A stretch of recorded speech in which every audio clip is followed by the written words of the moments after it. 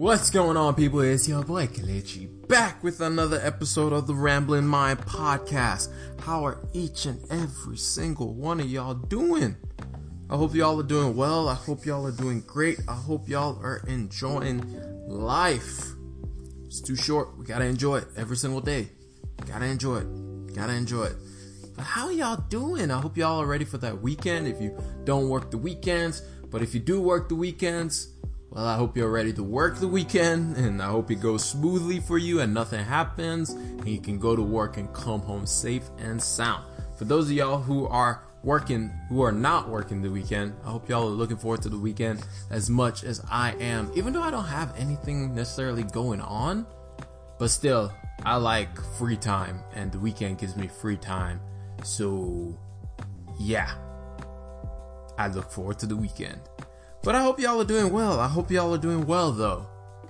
This week, we got a lot of topics to catch up on. We got a lot to catch up on because with me doing this personal finances on one of the episodes of the week, on the Tuesday episode of the week, it backloads a lot of the news that I could talk about on Tuesday, but I kind of hold off on talking about on Tuesday to talk about on Thursday. That will change later on, maybe, depending on how much I still have to talk about personal finance. But for right now, the plan is for Tuesdays to be all about personal finance, trying to get you in the zone of handling your money, not your money handling you, and to empower you all to be able to be financially free and to be able to not just make money, but also be able to help people around you. So that's the goal of personal finance. But today, there is a topic on here that just relates so well back to personal finance. It just relates back to it, and it breaks my heart that this is where we are as a nation, nation being the United States. But at the same time, it's just like it was bound to happen. There was no way around it. It was bound to happen. But we'll get into that later. But first of all, I want to start off talking about Casper. If y'all don't know what Casper is a mattress company. Well, they say they're a tech company, which is, when we talk about this even more so, it just made a bigger problem for them when they started calling themselves a tech company, which they are not. Excuse the noise that just happened. But they're a mattress company. They're a direct-to-customer mattress company. So they cut out the middleman. You don't have to go to a store like, what do they call those bed mattress firm or you Mattress King or any of those mattress firms? They basically killed those firms. I can't be the only one that doesn't see any of those mattress firms that just used to pop up everywhere. They're not popping up as much because people, as we all know, retail ain't the same anymore. Ever since Amazon came around, direct to customer is the way to go nowadays. Is having a warehouse, having a website, and then that's all you need to be able to be some kind of retail giant nowadays. Amazon completely changed the game with that, and with that change came Casper, and Casper is one of the new and is one of the bigger direct-to-customer services for mattress, for you to be able to buy a mattress. They've been doing really, really well. However, it's what they say, sometimes being the first is not always an advantage. So there's something in business called first mover advantage. It's where things like Google was basically the first platform for a good search engine. I mean, there was Yahoo, but it wasn't as good as Google. So because Google was the first, it had that first mover's advantage. So now it became a verb. Everybody says Google. When they're trying to say, I'm going to go and search something, everybody just says Google. Or think about Apple with the first smartphone, the first true smartphone as we know it today. And they're known for that because of them being the first in the market to produce something that nobody had seen with the touchscreen capabilities and all of that stuff. We hadn't seen that before. It completely changed the game. They had that first mover's advantage. So there are times when being the first is a benefit. We can think of other services like Uber. Uber has that first mover's advantage. That's why it's one of the biggest platforms for it became a verb. We start saying, did you get the Uber? Are you Ubering over here? Which basically, it replaced the entire verb for taxis because it was a convenience thing. It got that first mover's advantage. The same thing with Amazon. We just talked about Amazon a second ago. Amazon had the first mover's advantage with being an fully online retailer. That convenience was everything. It had that first mover's advantage. So first mover's advantage basically is just when you're the first to come up with a concept or an idea or anything like that and implement it and people buy into that idea.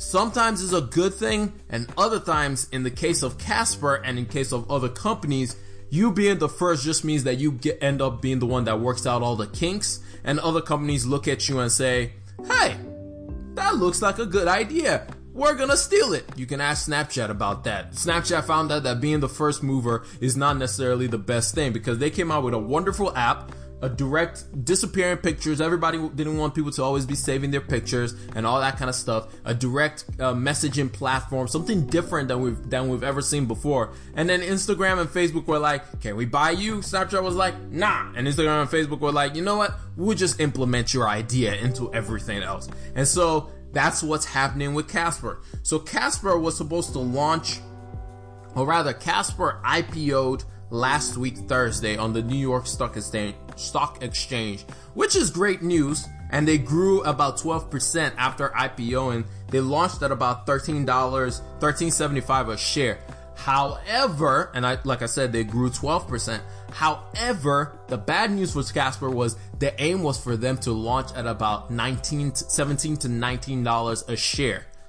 And that would have given them the valuation of about $1.1 billion. It would have made them a unicorn. By the way, side note, unicorn, when you're talking about stock trading companies, yes, they actually use the term unicorn, is basically a company that starts out its IPO. In other words, when it goes public, when it becomes a public company after it's been in private for so long, after it's been privately funded, it starts out as a $1 billion company. For example, Google was a unicorn, Facebook was a unicorn, those kind of companies, those companies that have hope of being one of the greater companies when they IPO. So it was supposed to be one of those companies that would have a over 1 billion IPO. It was supposed to launch at about a 1.1 billion IPO. But just like we saw last year with companies like WeWork, like we talked about last year with companies like, what was the other one that fell? WeWork, Uber, Lyft, when they IPO'd, Lime, when all these companies IPO'd last year, we saw that investors are not really happy to be seeing lots and lots of losses, which is something that keeps happening with a lot of these tech companies, something that keeps happening with a lot of these tech unicorn companies, that over and over, whenever they launch or when they open up their book, all you see is so much red. It's like when you go to your bank account and you're like, you know what, I want to buy some pizza, and then you open up your bank account and all you see is, in the savings account portion, you see 3 cents, and in your checking account, you see minus 10, and you realize I'm in the red. And that's what they were finding out about all these companies. In order for these companies to meet the needs of their customers, they were having to spend so much money. They weren't showing a lot of ideas of profitability. So anyway, like I was saying, Casper was supposed to launch at about 1.1 billion, but ended up launching at close to just around about $600 million. That is $400 million that was lost once its valuation went through. And for investors that have been privately funding the company, that's not very good to see. For investors that have been giving them money to be able to run their corporation and everything else, and then it launches and then they're not able to make their money back, that's not good news for them. They're not very happy about it. And even more so, it talks even more to future investors who look at their books and they're like, you know what, your company doesn't have any profitability that it's showing. Which, the interesting thing is, when Casper launched, and they're in their launch speech, if you read it, if you look at it, they only mentioned profitability 9 times for a almost 20-minute speech. To only mention profitability 9 times, and then on the other side they mentioned growth a whole lot more. They mentioned, which means spending more money, spending more dollars, spending more investment fund. So your investors are looking at them like, so you're talking about profitability this little amount of time, and you're talking about spending more money for growth this little amount, this so much more. They mentioned growth about 20 something odd times during their speech, and then everybody's looking at them like, you know what, we gonna pass on y'all right now. And even more so when you look at the big picture, like we just mentioned, we mentioned Lyft, we mentioned WeWork, we mentioned Peloton, which was another big one that IPO'd last year, we mentioned Uber. These companies, we're seeing a change in the view of some of these private companies when they become public. Like we talked about last year, it's not just about today, it's about what can you give me tomorrow? What will your company look like 5 to 10 years down the line? Is your company going to be profitable? a lot of companies are trying to take the Amazon approach of, you know what, profitability doesn't matter right now. We just want the users. We just want the people buying. We just want the people who are willing to spend the money for our product. We just want that. That's all we're aiming for. That's all we're aiming for. The problem is most companies, most new companies that are starting out don't have the plan for being profitable at some point. Amazon, it took them over 5 or 6 years after they went public to become profitable. But investors were okay with that because there was a plan. It wasn't just that Amazon was all into online shopping. It was because the data center things was about to start popping off. And they saw Amazon investing heavily into that. And they said, you know what? Once that starts popping off, profitability is not a problem anymore. And as we've discussed over and over and over again, AWS, which is Amazon Web Services, has been the biggest, is the largest cloud service provider, bigger than any other one. I mean, we have Google that's in that field as well. We have Microsoft that's in that field. Oracle is in that field, and none of them match up to the amount that Amazon provides to companies. That's why investors were willing to take years and years of losses to fund Amazon to make sure that they got to the point of profitability. But these companies, especially with companies like Casper, companies like WeWork is just, it's just a problem. WeWork, companies like Uber, all of them have so much cost. They spend so much money. They're spending so much money trying to develop, and there's not a plan for profitability. Now Uber, after opening up his book, is talking about we should be profitable by the end of this year. We look at Tesla. Tesla is finally just now becoming profitable. For the longest time, investors basically bet against the stock. Even till this day, Tesla is one of the stocks that people tend to bet against because they just don't expect them to meet the goals that they set for themselves. Over and over and over, we've seen Tesla fall back from the goals that it set. But recently, they've been able to match up those goals, which is why their stock has been exploding of late. But that's the thing. If these companies don't have a plan for profitability, investors are just no longer going to be interested in a lot of these venture capital, private funded companies that get all this investment from venture capitalists like SoftBank and the Vision Fund and all those kind of companies, and all those kind of investors in it early on. But then on the backside, when it goes public, the public investors are like, we need returns on our investment. We need to see you actually put in some kind of plan into place as to how you will become profitable. So how does this affect any other direct to consumer or customer business going forward? Also, I was talking about how it's not always the best thing to be first, to have the first mover's advantage. The reason for that is because they are now, what we're seeing is when a company comes out as the first company, if they're not able to push that market to dominate the market space that they just created, like literally they just created that market space of direct to customer or consumer products. You have other companies in there that have a whole lot of bigger R&D budget, and they've seen how you run your company, and they're like, you know what, we can do this too. So for example, you have the Walmarts of the world that are also a direct to customer or customer/consumer products, and they have their direct to customer mattress company that they're starting up. And then plus you have other competition like Purple, who is also becoming bigger and bigger in that space. So now at first, Casper was by itself. It was dominating everybody.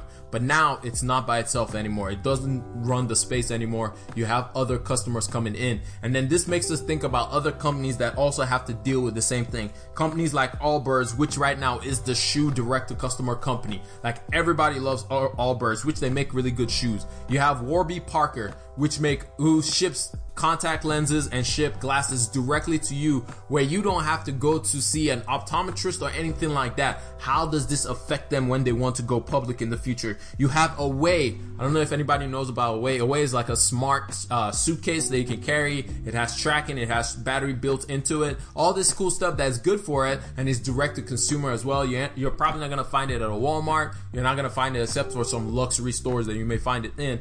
But the problem is every single one of these companies have the same ideas. They were the first to do something that nobody else thought to do. However, once other companies figure out, okay, that's what they're doing, let them work out all the kinks. And once they figure out all the kinks, we will start implementing those into our businesses as well. And then the problem is when you have these larger corporations, these huge corporations that are growing bigger and bigger and bigger, that already have billions of dollars in R&D to spend without flexing a muscle or wiping a brow or anything like that. When they come for you, are you going to be prepared? Or will you be like most companies who end up having to sell out, who end up having to go through mergers and have to sell the company over in order to make some kind of profit from what you built up from the ground? So that's just something to think about when it comes to Casper. Do I think they're a good investment? I don't know, because with what they're doing, with the market that they're selling to, it's hard. People don't buy mattresses that often. People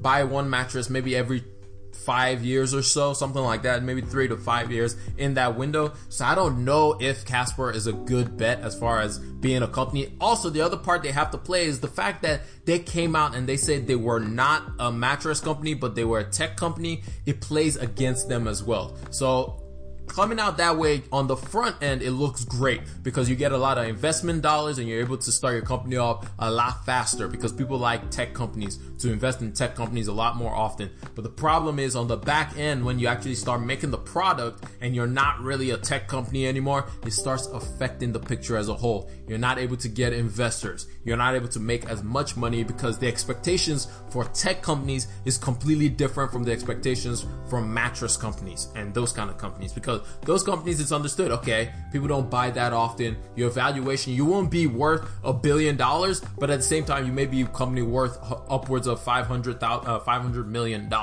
So it's something to think about when you're looking at companies you want to invest in. That's why I tend to invest in a lot of mutual funds with companies with 10 plus years of track record, so I can see what their returns have been before I choose to invest in them. And we're going to talk about the different types of mutual funds on one of the personal finance topics in the future. It is actually a lot simpler than we make it out to be, because when you invest in, you're not trying to play the stock market. When you invest, you're investing for the future, not trying to buy and sell every single day. I don't do day trading. Day trading, unless you're a day trader, don't do day trading. It is very risky and you lose a lot of money that way. But sometimes it's good to have some risk in your portfolio. Moving on from there, we have some good news. We have some very, very good news. The January jobs report was released last week, and it showed some good signs, but also some bad signs as well. The good signs was the fact that the January added 225,000 jobs, when the estimate was only going to be that we'll add 160,000 jobs. Now, why is this a bad sign? The only reason that many jobs was added is because, I don't know if y'all noticed, but apparently January was a warm month. Except where it was supposed to be warm, it was snowing, like we talked about last week.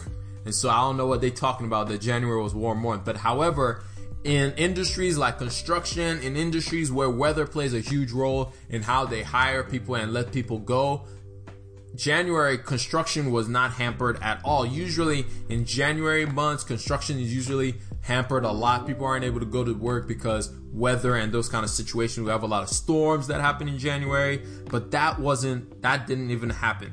But the more important thing to note about the January jobs report is not the job report's number. That number may look good, but the bigger thing to focus on is not the jobs report number itself to know more about the economy as a whole, but rather it's to look at the wage increase, because this will tell you more about how those jobs are affecting the economy. Because if people are getting paid more money at jobs, people are going to go spend more money, which that's not what you should do. When you get a raise, try to live your life the same way that you've been living your life. Don't all of a sudden you get a little bit of a raise at work, you start spending more money. That's not how you make money.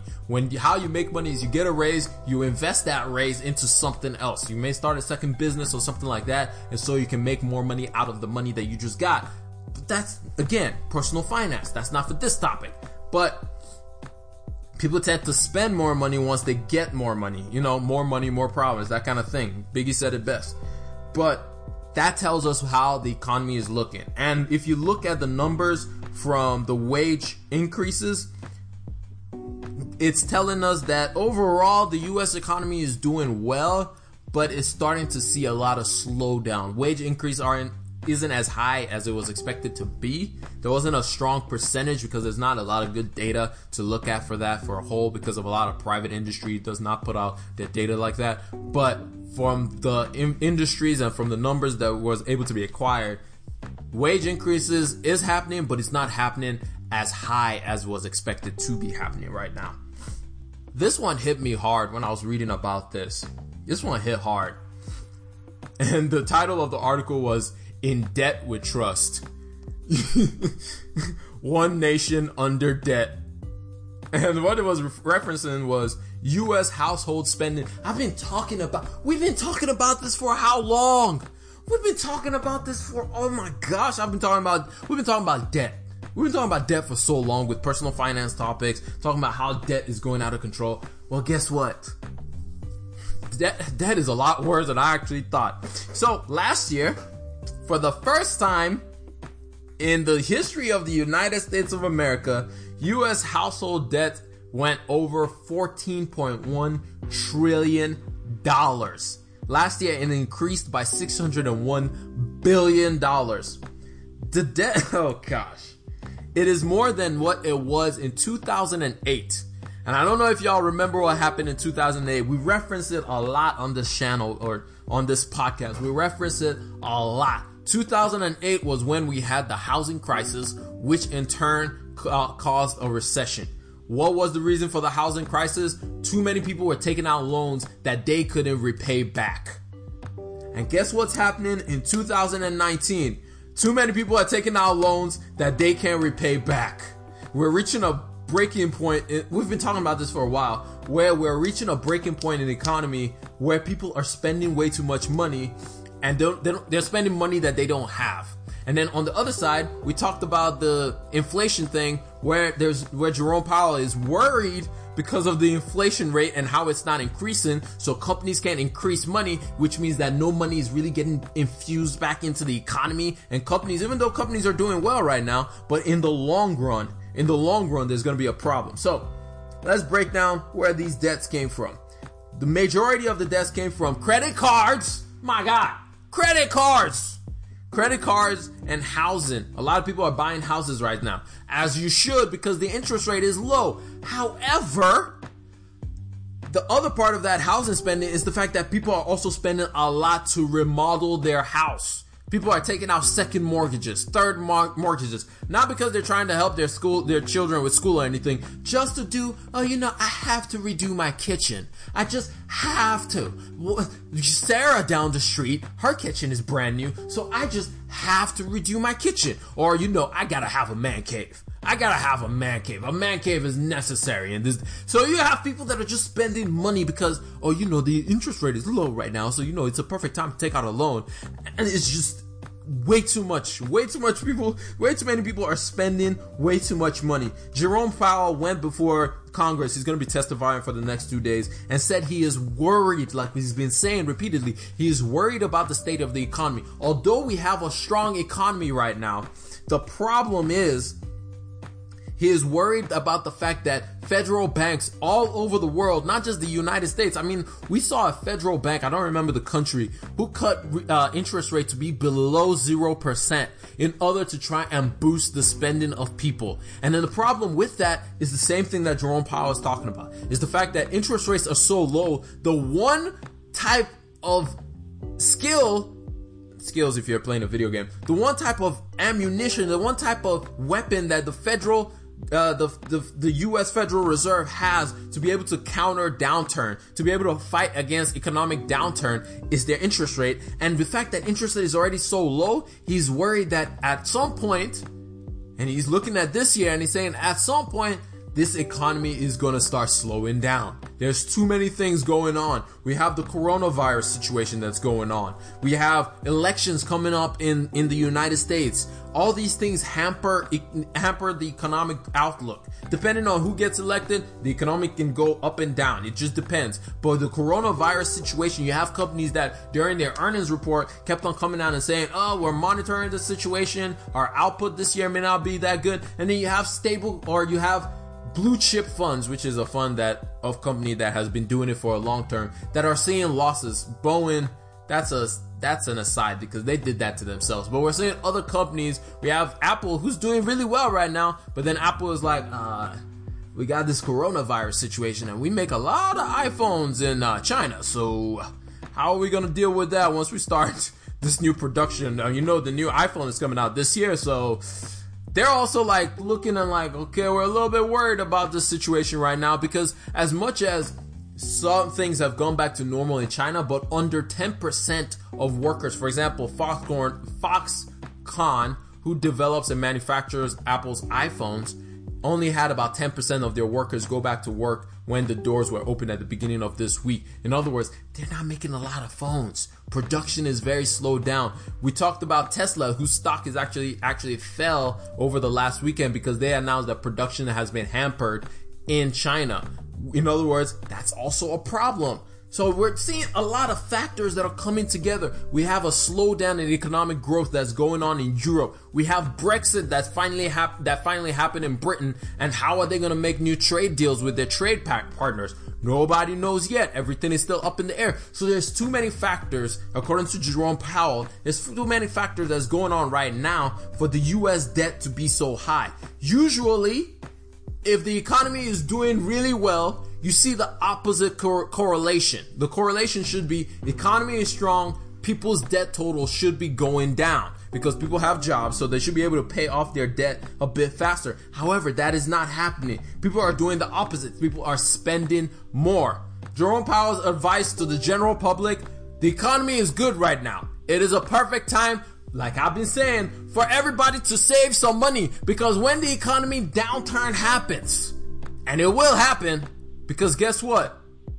We live in this world, and this world has a lot of things that go wrong. He says, right now is the time not for you to start spending more money, but for you to start saving some of that money, for you to pay off some of your debt, for you to pay off your debt and save some money. You know it's bad when the Federal Reserve chairman is coming out and saying, hey, you might want to save some money and pay down some debt. They want the opposite. They want you spending money in the economy.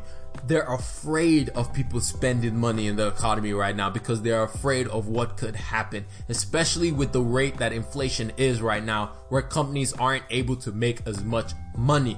So, yeah, I'm sorry. I apologize. I get fired up once it starts talking about debt because it's just like, yo, guys, like, we gotta be more wise in the way we take control of these things. We gotta be more wise in what we're doing. I understand student loans. Student loans is like one of the more understandable thing, but other kind of debts, like people.